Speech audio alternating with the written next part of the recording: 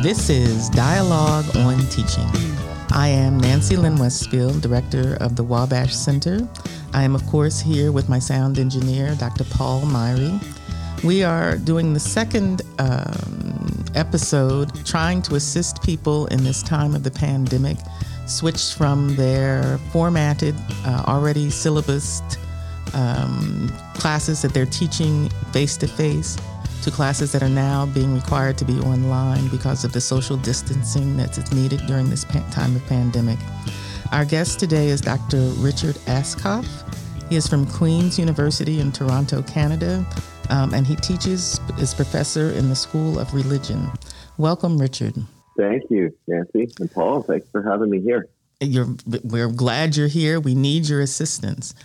So Paul and I have been joking that people know that I am, in the classroom and beyond the classroom, one of the most low-tech people who has the privilege of teaching in higher education. So I was saying that if I were asked to, on a moment's notice, go online or to switch to an online format, my version of online would be to do freeconferencecall.com, or free conference calls with my students, not even .com, just free conference call. So people are being asked to do something a little more sophisticated than that and more immediately than that. So Richard, just start. We know we appreciate your expertise. We appreciate this conversation at this time. So help us. Well, yeah, I mean, it's unprecedented. There's been the move, of course, to online teaching recently, more so than, say, 20 years ago when Paul and I started talking about these things. But always moving from a syllabus to an online, face-to-face class to an online course, you used to have a lot of lead time. And being asked to do it in the middle of a semester is unprecedented, and I mean, it's wild. And a lot of people are understandably very stressed by this. And so I think my first piece of advice would be to think about the course you're teaching now. What are your learning outcomes? And I know there's a lot of controversy around those, but at this stage, what do you want your students to learn? And how are you going to be able to do that online? We could talk a lot about, great principles for online design, but right now I think we need to boil it down to, students first. What do they need to learn from this course, and how am I going to do that by moving online? And there's many different answers to that depending on what the course looks like. I can give you, my university has not announced it yet, but I'm expecting to hear very soon that we're moving our course online for the last few weeks of the class or of the semester. And my course is highly interactive. I'm in 85 students in an interactive classroom. They're all seated at tables. And they work a lot in group work. And normally online, I would say group work is great, but I don't know that I can design that between now and Wednesday, when I think we'll be going online. So I may have to, ironically, go to posting readings and having them respond to those. But if that's the way I can get them to meet their learning outcomes, I think that three might be core. So I hear you saying being open to radical changes in your learning activities and your teaching strategies, but hold on to your learning outcomes. Right. So the learning outcomes would be your buoy. Your learning outcomes would be what you're teaching toward, even as you make these changes. That's very helpful. Yeah, I think that's the key part, because I think if you Google online teaching, there's a lot of really good resources out there. But developing some of those activities, if you haven't done a lot of them before, can be a very time consuming.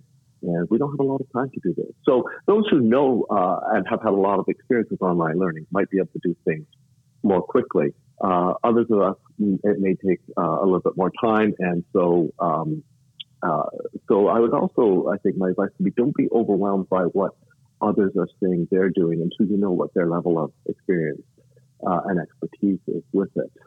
There's a lot of people out there that have done online learning, so they're not going to be as intimidated. And there's lots of people that have not. And so we have to start with where we are at. So don't be intimidated when you talk to other people. Hear what they have to say, maybe even find a partner to help you. But don't let their expertise, if they've been doing online learning for 10 or 12 years and this is your first attempt, don't measure yourself by their metrics. I think, yeah, absolutely.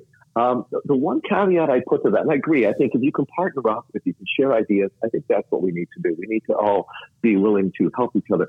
At the same time, I've been hearing rumblings, and quite rightly so, from junior colleagues, of senior colleagues asking them to do it for them. And, as a senior person, I know that junior colleagues often have more experience with the internet, with social media, with online learning. But it's unfair to ask them to do the work. They may know it better, and they may be able to share their ideas and some advice, but they shouldn't be put on in any institution to be doing the work for others. I think we all have to step up and step into this. So we're asking seniors not to be take this moment to be exploitative of junior colleagues or colleagues who have more experience. And I mean, and as we know, junior colleagues are vulnerable to exploitation in so many different ways. And I think now is the time for us to protect them. And for administrators, I hope to also step up and say they have their own struggles, their own stress. And even if they understand this and are a little bit more comfortable with the technology than others, they're going to have their own stresses about their own courses. So let them do their thing. So that's only a caveat on. I still think we should be talking with one another and working together as best we can. It's just like we're going to, because so many people are going to have to go online, we're all going to have to step up and figure it out. Well, and figuring it out. And that means there'll be a whole range. Right. Figuring it out is just that it's not something that you can, if you've never done it or done it only sparingly, don't hold yourself to a standard again of making it look like it's effortless when you're still attempting it. So be open with your students when they are in the class session. This is the first time I'm doing this. You don't have to pretend like you're the expert if you're not the expert. So communicating with students to be patient, to be understanding about how to get this first session going, or the second session. What would you say to your students, Richard, if you didn't know what was happening? Yeah, this is really important. I think Patricia Killen, in workshops that I've been in with her, talked a lot about parallel processing, and I actually wrote a little piece on that because I found it so helpful. It's published in the Wabash Journal. And the parallel processing is being transparent, being open with your students about what you're attempting. And I do this in the classroom even. I say, this is a new activity for me. I've never done this. And, afterwards we debrief and say, did that work? Did that not work? And students seem to appreciate that. And I think more so than ever, I think rather than pretend that we know exactly what we're doing, we say to students, I think this is the best way to help you in your learning in this course.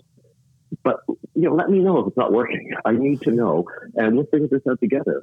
Often students have some great ideas of how to tweak things or what else we might do in our courses. And so in the online environment, they might say, this discussion group isn't working for me. Couldn't we all do just a posting, a blog posting instead, for example, something else that they're more comfortable with.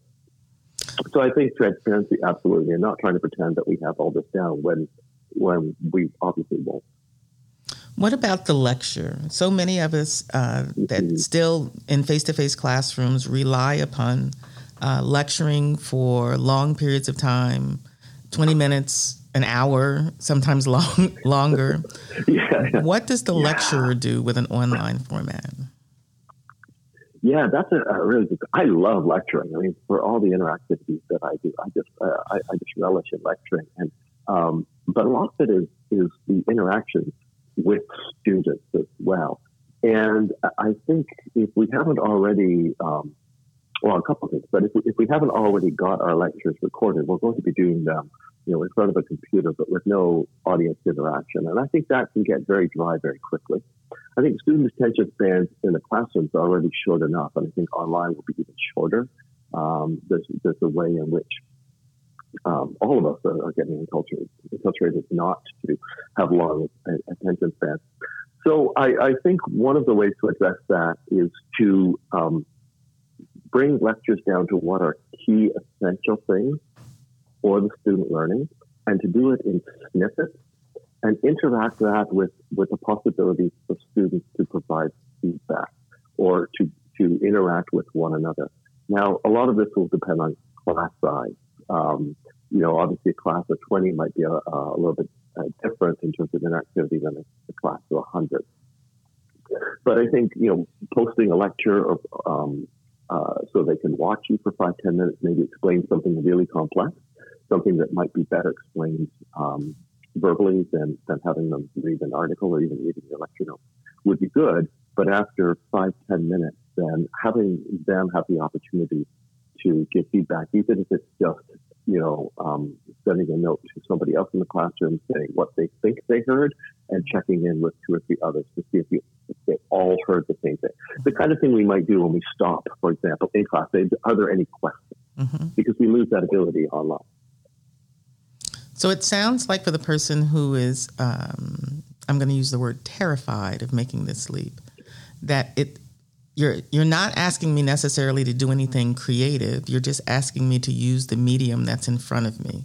So many people think I can't teach online because of the mechanical pieces, right? And your IT departments can help you with that. Your teaching assistants can help you with that.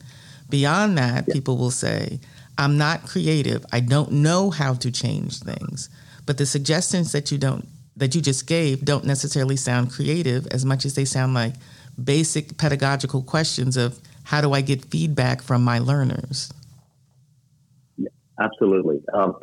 Early on, a long time ago, I wrote an article, and the title was Pedagogy Before Technology, and I still stand by that. We're all professional teachers. That's what we do. That's what we know how to do, and we're good at our jobs. The technology is the medium through which we can broker that. Whether, early on with online teaching, we talk about technology. The blackboard's technology, which it is. So how do we use the blackboard in the classroom? I mean, we often don't stop to think about it, but we use it at certain times in certain ways to help translate or transmit concepts, or to check in with students, or to have them write on a whiteboard or a blackboard to show us what they've learned. It's a low-tech technology. It's a non-digital technology. But that's what we have in front of us with our student learning our digital learning platform. We have technology. It's more ramped up. It's got more bells and whistles, but it's still just the tool for the things that we're expert at, which is how do we get our students to learn and to experience the learning process. So I think if we start with that, what do I want them to engage with? And then how can I make this tool do it?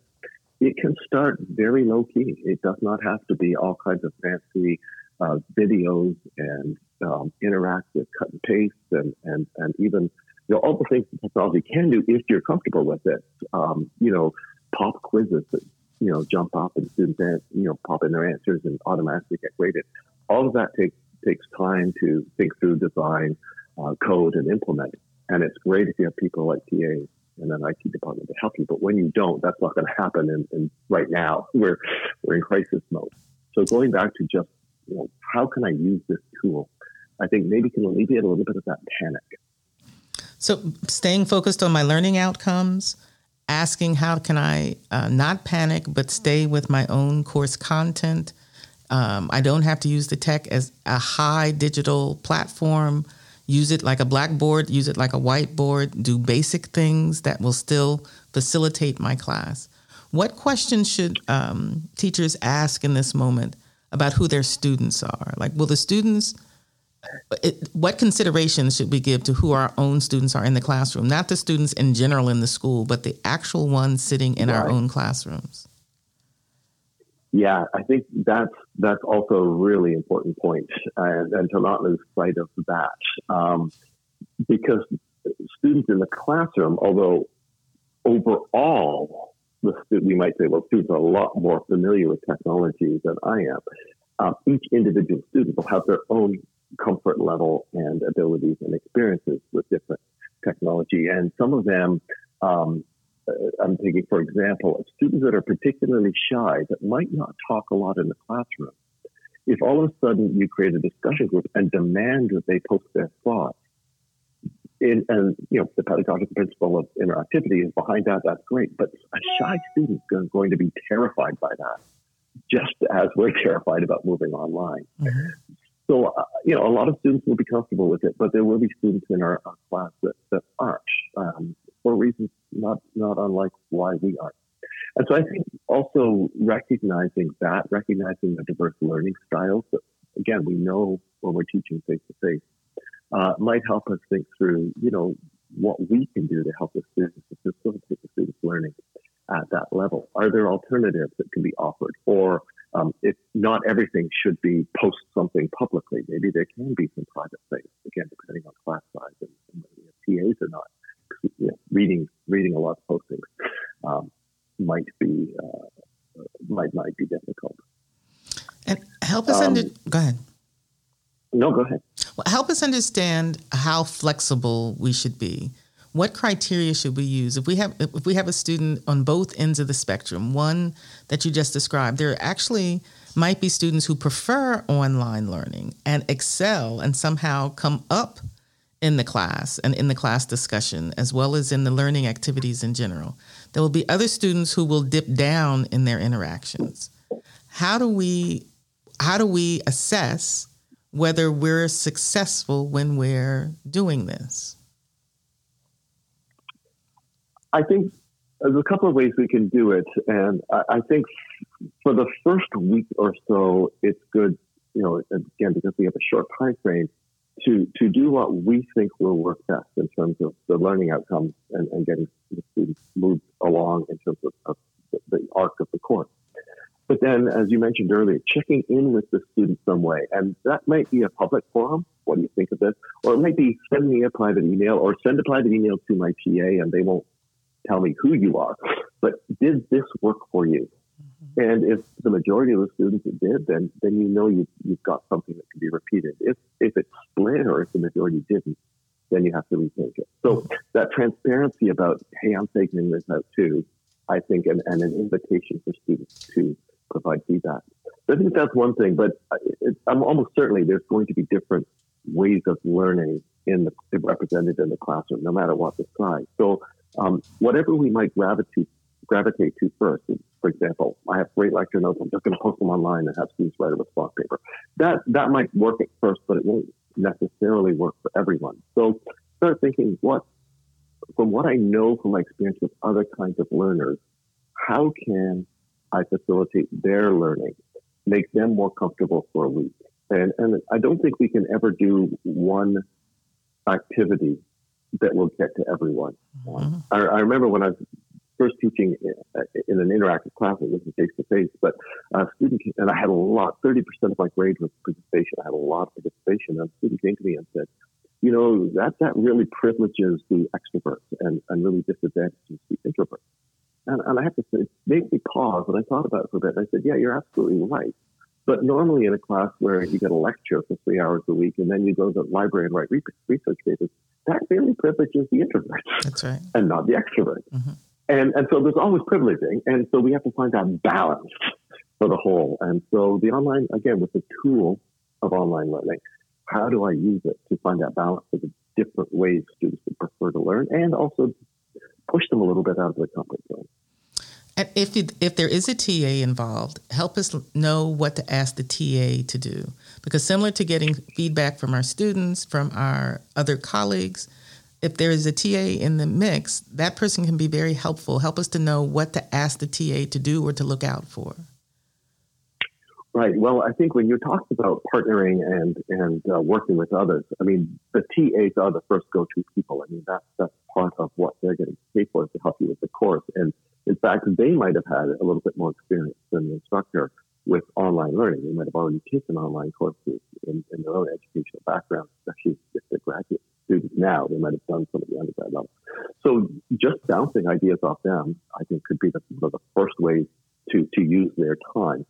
Again, I just want to put the caution around exploiting TAs, because they shouldn't be working any more than they would have. Mm-hmm. So it's a matter of redistribution of their time. But in larger classes, they can also be facilitators if you have one or more of them, if you break the class into groups. So if, when I was teaching online, I was lucky enough to be between 20 and 30 students, and I didn't have a TA. Had I had one or two TAs, I could easily put them as moderators of a group. So I can imagine doing that. What I did, in fact, is made that a student role. So I had discussion groups, and I said, everybody has to contribute except Sally or James. And I would name them as the moderator for that week. In fact, I named a moderator and a summarizer. Everyone else discussed, and somebody made sure it happened, and the other person made a summary at the end, which then I could skim the discussion and read the summary. But a TA can do that kind of thing. They can monitor discussions. They can help find resources. They can post resources. But first and foremost, they can be that conversation partner about what we think may or may not work. And given their skill and availability, they might also be able to do things in the online environment that we think. And as set up. And as a person who is no tech as I am, if I were in this situation, I would actually ask my nieces and nephews to help me for the promise of the pizza dinner, the promise of the movie, to come in and make sure they're sitting there with me so my tech works. I would not think of that as cheating as a faculty person to try to facilitate my own classroom. No, I think it's again, in that case, not explicit, they're not your students, and you're paying them in pizza, and I think really good. I think I go back to the fundamental principle is I want to put my students first. What is the best way to help their learning? And I have actually I hadn't even thought of this until you just said that, but both my children are in university. One's in third year in their undergrad, and the other is PhD students, both actually here at my university. So I know my daughter is TAs, of course, and this is going to affect her if we go online. And she's going to have to think through how is she going to TA a course online in terms of holding a separate tutorial once a week for an hour. Mm-hmm. That's part of her job. So she and I can talk back and forth. So, maybe there's a graduate student that you work with that will benefit. So somebody you're supervising, but is also teaching a course themselves or TAing a different course that you might be able to talk back and forth and be mutually beneficial or helpful. My third year son will have no qualms but telling me why something is a bad idea. If I bounce it off, don't do that, Dad. Don't do that. So all of these are resources that we can use in the interest of our students. And just what about the assignments? If I'm sticking with my learning outcomes, I'm focusing on my content, I'm asking myself who my learners are, I'm getting help both from the university, I'm making sure I don't exploit my junior faculty. I might even be looking to friends and family for support if I'm working on that low of an ebb. When would I decide, based on all the things that I've had to shift so quickly, if my final assignment has to be shifted? I think that's a really good question. One of the questions that has to be asked up front when we ask the question about how can I facilitate my student learning the best. The assignments, I'm assuming here, we design our assignments so that students can reflect back to us the learning that they've experienced, and that we give them the skills to do that through the face-to-face classroom environment and all the other things that go with that. If that can be done mediated through the digital platform, then that's how that can guide what we do to get them to that assignment. If we decide up front that I actually can't give them the skills in the online environment, just not possible to get that assignment done, then I think it's fair. That's the time to rethink that assignment and say, you're not going to be able to, and be honest with the students, I had assigned this, for 3 weeks from now, and then this final project. And neither of those are going to be possible because we can't do the classroom work the same way. So I'm going to redesign that assignment so that we can do it. So still makes the broad learning outcomes, which, hopefully we'll use words like analysis to compare or whatever it is to show, demonstrate. But if it can't be done with that assignment, then it's time to change the assignment. So I think that's one thing, is to not hold on to it because it's there. I think normally I would say a syllabus is, depending on your institution, functions somewhat like a contract. But I mean, everything is up in the air right now, and I think that learning is more important. I know some institutions are offering the opportunity to also go to a pass-fail model.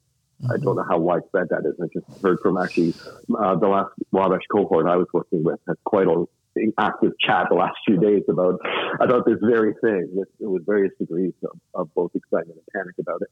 And at least one institution has said if the professor deems it so, then they can go to a pass-fail.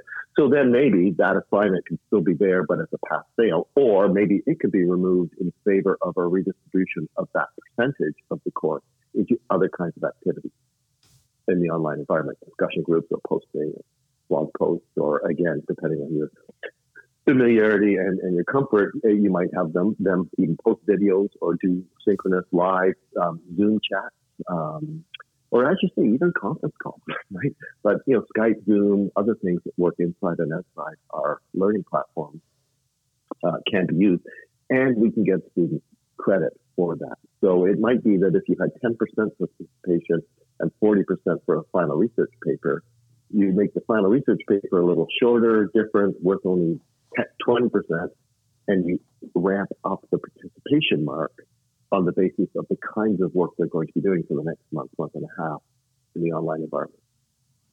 So on one hand, it feels like we have too much time to figure it out. On the other hand, the number of sessions that are left till the end of the semester are not many sessions for most people. No, they're not. I think more so in the United States than in Canada. I mean, we only have 3 weeks left. And I think in the U.S. there's 4 to 6, maybe a little bit more than that left. So not very long to do it. So again, it might be that a lot of the assignments have already passed, and so not that much change has to be done. It's just a matter of getting students there. So again, thinking about how do I get my students to have engaged with the material, to be able to learn it in order to demonstrate back to me. Start with that and say, very short time, not a lot of time to get, the bells and whistles going, because these learning platforms are very powerful when you can fully exploit them. But if we're not already familiar with them, it's hard to do. The good thing is there's lots of good resources online with so many open access journal articles and even books through our library. All kinds of great videos and TED Talks and things that a lecture need not be me talking. I might be able to push it off to, watch 10 minutes of this TED Talk and 15 minutes of this professor at a different university talk, and then somebody that contradicts them on a different video, and then have the students try and pull it all together with a bit of guidance, that sort of thing. Is it part of online learning to ask students to watch videos, TED Talks, those kind of things during class? Again, that's a good question, because I guess to back up a bit and say the two ways of online learning is, one is to say, I already know you're not busy for these blocks during the week. So we're actually going to meet online together. Everybody logs into the course website and we will have discussions. We will watch videos. I will talk a little bit. And that's the sort of synchronous model where it just says we're not meeting face-to-face, but we're meeting mediated digitally. And that can work, and students can interact then and even ask questions. The asynchronous option would be to say, I expect you to work 9 to 12 hours a week on each course. That's what it is at my university. The learning hours weekly is 9 to 12, and we have set up front what that might look like between lecture and so they're only in class for 3 hours, but the rest of their time would be reading, preparing, it varies from week to week, but on average. And so I might say, I'm not going to require you to log in during our class time, but I expect you to do the 9 hours a week, and here's how you're going to do it. You're going to watch me talk a little bit, you're going to participate in this group discussion, and you're going to watch this TED Talk as, part of your reading. So I think, again, that's just a decision that needs to be made up front, and maybe even week to week. It could be we're going to meet together at class time online during week 1 and 3, but in week 2 and 4, I'm going to let you do your own thing and post it back to me whenever it's convenient for you. So just knowing we have those kind of choices, there are many choices that we have that we don't have to duplicate. We're not trying to duplicate the classroom interaction. There are many choices that we can offer to students about what happens during the amount of time we've allocated for learning. Yeah, I think that's what's exciting, even though terrifying in this time. I think, I've long been a proponent of the benefits of online learning, and I think this will give opportunity for people to see or at least even to imagine what could be possible, even when we know we can't implement it for such a short period. And so, the upside is we may have more blended kinds of learning after this when people that haven't done online learning experience some of the things that might be possible with their students that is different from, and yet not better or worse than in the face-to-face. I'm not making that argument, but just different from, but still effective and exciting and often quite fun. May not feel like that facing the terror of, I've never done this sort of thing. So I appreciate that people will feel like that. But so the upside is maybe, in next fall, people will say, I'm going to do one or 2 weeks where we just do some online stuff in my course. That would be really interesting. But admittedly, it's learning the hard way because this is being thrust upon it.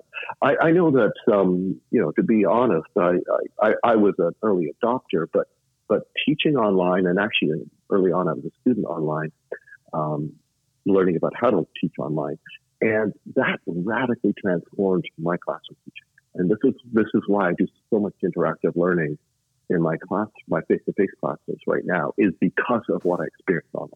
I realized the interactivity that was there could actually go back to the classroom. So this is why I'm reluctant to say, take what you do in the classroom and put it online. I'm actually play a little bit, be prepared to fail.